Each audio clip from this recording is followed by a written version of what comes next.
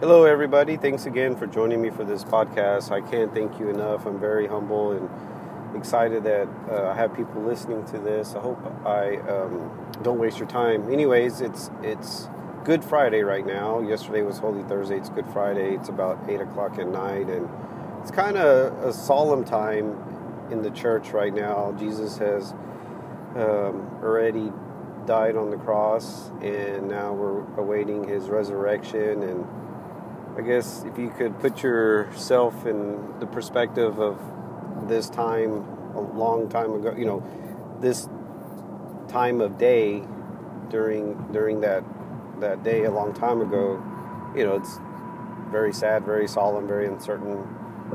But anyways, yesterday was Holy Thursday, and I want to talk about that for a few minutes first. And it's pretty cool. I'll tell you a quick story. I'm going to talk fast because I don't want to take up a lot of time.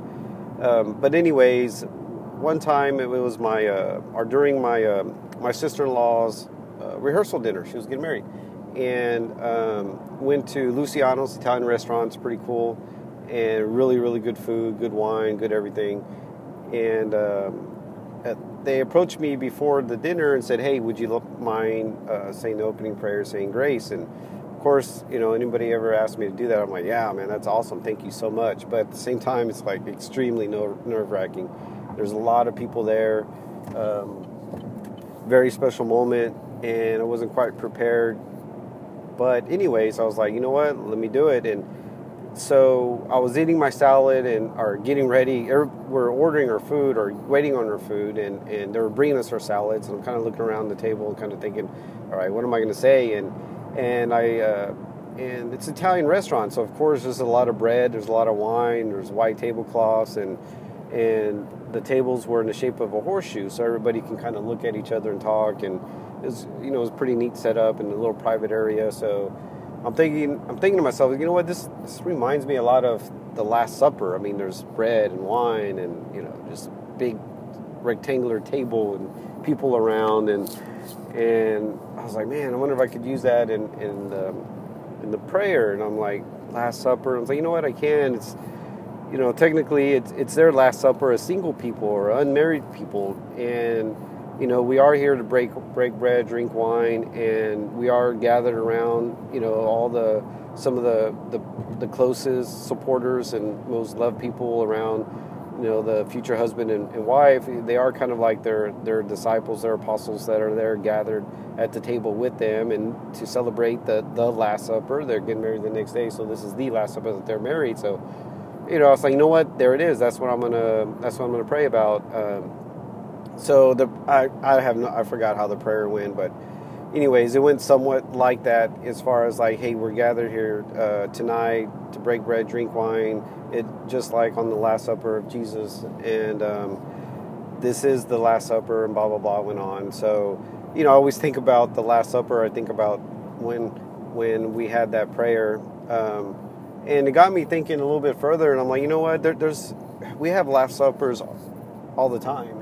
If you really think about it, every night, tonight you could have a Last Supper, and you could say, you know what, this is the Last Supper that I'm going to be worrying about whatever you're worrying about, or the Last Supper I'm going to be struggling with my struggle, or be have this lack of faith, or the last time, and that I'm going to just tomorrow I'm going to set a different goal, and I'm going to try to achieve something. And every day is a gift from God. And the same thing that when we go to bed at night, or when we have dinner, we have breakfast, it could be any meal you want, treat it like an opportunity to make something new, because that's what God did. And the other thing you take from the Last Supper is obviously the washing of the feet. And if you think about it, the disciples back then, they wore sandals, and they had some crusty feet.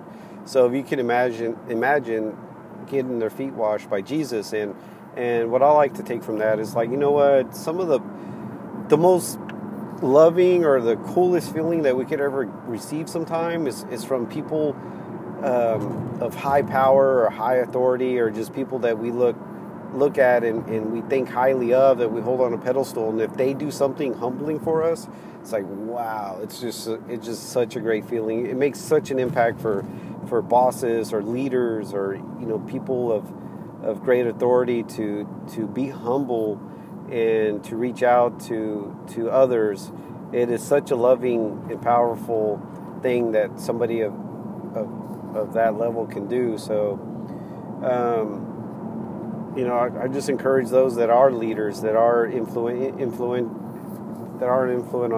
on others, especially kids, as adults, as parents, as coaches, as whatever we may be, to be able to humble ourselves and to do something for somebody that considers us a leader.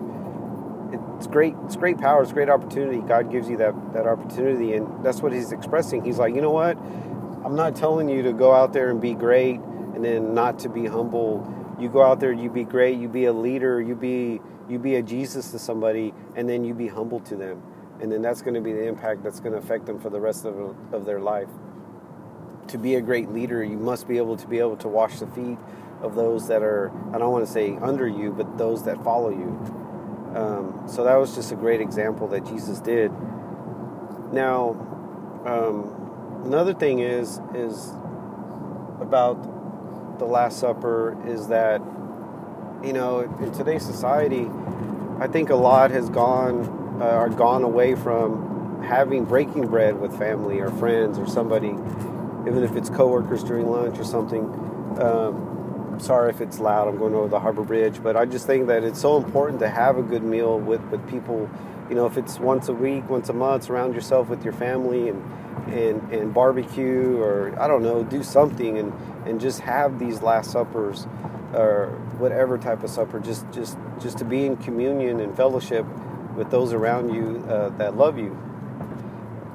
I think we forget about that, especially with technology, and we have the opportunity to sit at dinner with somebody and we're just staring at our phones, or we have a barbecue, we're looking at our phones. It's like, you know what, put the phones away. Imagine Jesus had phones during the Last Supper and everybody was there texting or on Facebook or whatever social media they may be on and not really paying attention to the Last Supper. We should really treat the opportunities that we have to eat with somebody as a blessing. So anyways, that's my take on Holy Thursday. And then Good Friday, wow, it's like, what a day. And what I would tell the youth group is like, what's so good about Good Friday? It's like, Jesus suffered one of the worst deaths on earth that you could suffer. He was tortured, he was beaten, he was crucified, he was judged, he was spat on, he had a cross of thorns, just like, made to carry his cross, nailed to the cross. It's just like one of the worst ways anybody could die on earth, and we call it Good Friday, and he was Jesus. It's like he didn't have to have that death, he could have died with any other way, it's just the worst death that you could possibly go through almost, and embarrassing, he was embarrassed, and then we call it Good Friday. I would tell the youth, I go, so why do we call it Good Friday? And of course the room silence, like nobody. I go, it's okay, you don't have to give the wrong answer, blah blah blah. And somebody, why do we call it Good Friday? And somebody will answer, well, because he did it for us to save our souls. I go, yeah, that's good, but why don't they call it Saving Soul Friday, or why don't they call it Sacrificial Friday? They call it Good Friday. It's like they don't even call it Great Friday. But anyways, I would get them thinking about Good Friday and that mentality, because I would tell them, I go, look,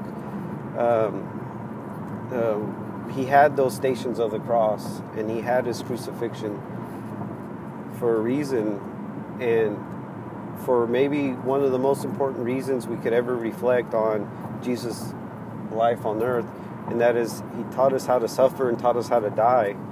If you ever known somebody close in your life that has struggled, that has died, a struggle, that has died of, let's say, cancer or something like that. I mean, it is grueling, and it doesn't, it could be a death.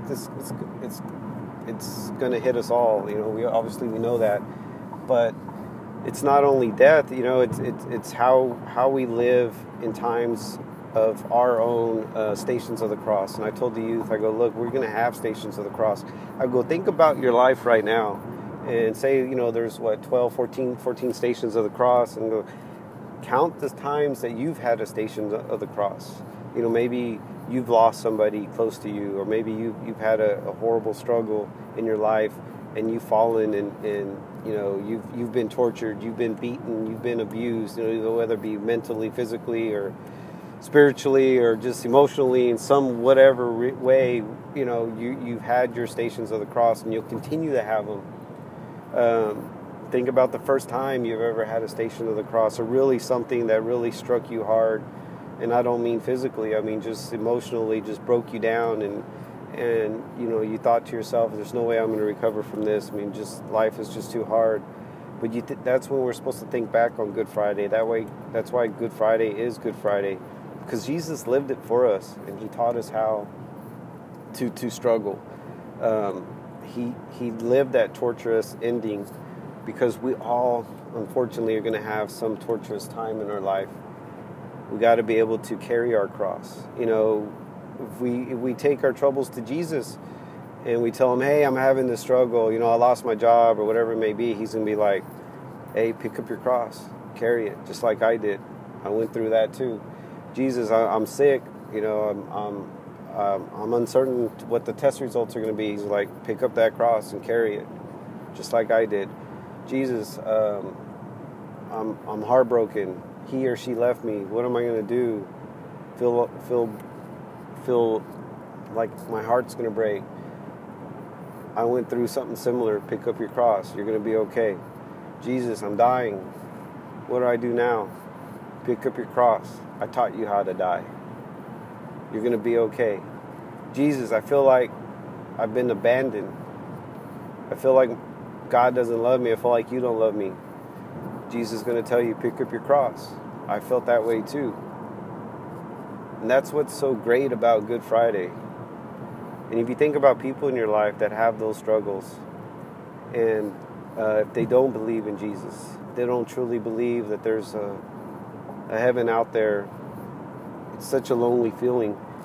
And we're all going to be tested that way. Our faith is just going to be torn to pieces sometimes, but we have to think about the stations of the cross. Think about what Jesus struggled through and what we're going to struggle through, what we have struggled through. It's going to be okay. We're going to have those times. We're going to have stations of the cross. It's just a part of life. And that's what Good Friday is all about. It's about living and dying the way Jesus did. I'm grateful for people in my life that have taught me how to die. And will I be able to be as strong as Jesus was, or the people in my life? I don't know. We will never know, but we got to think about it now, every Good Friday, all the time. We got to meditate and pray on it. Say, God, you know what? There's going to be a time when I'm going to be crucified. Whatever that might be in our life. There is going to be that time when I'm going to have my 14 stations of the cross. Just help me get through that. I don't know what it's going to be. I don't know what struggle, what pain, what crucifixion it's going to be, but I know it's coming, Jesus. It came to you, it's coming to me. I just want you to help me with it. Just give me the Holy Spirit. Surround me with people. Give me a Last Supper. Surround me with good people in my life to get through those struggles.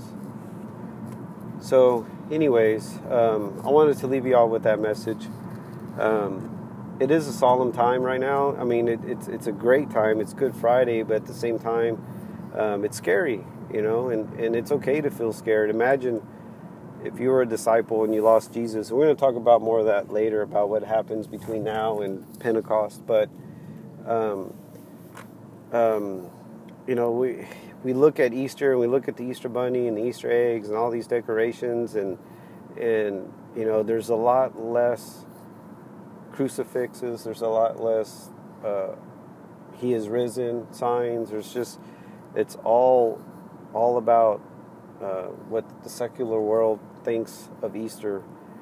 And we're going to need to remember what Good Friday really means because of what suffering we're going to have in our life.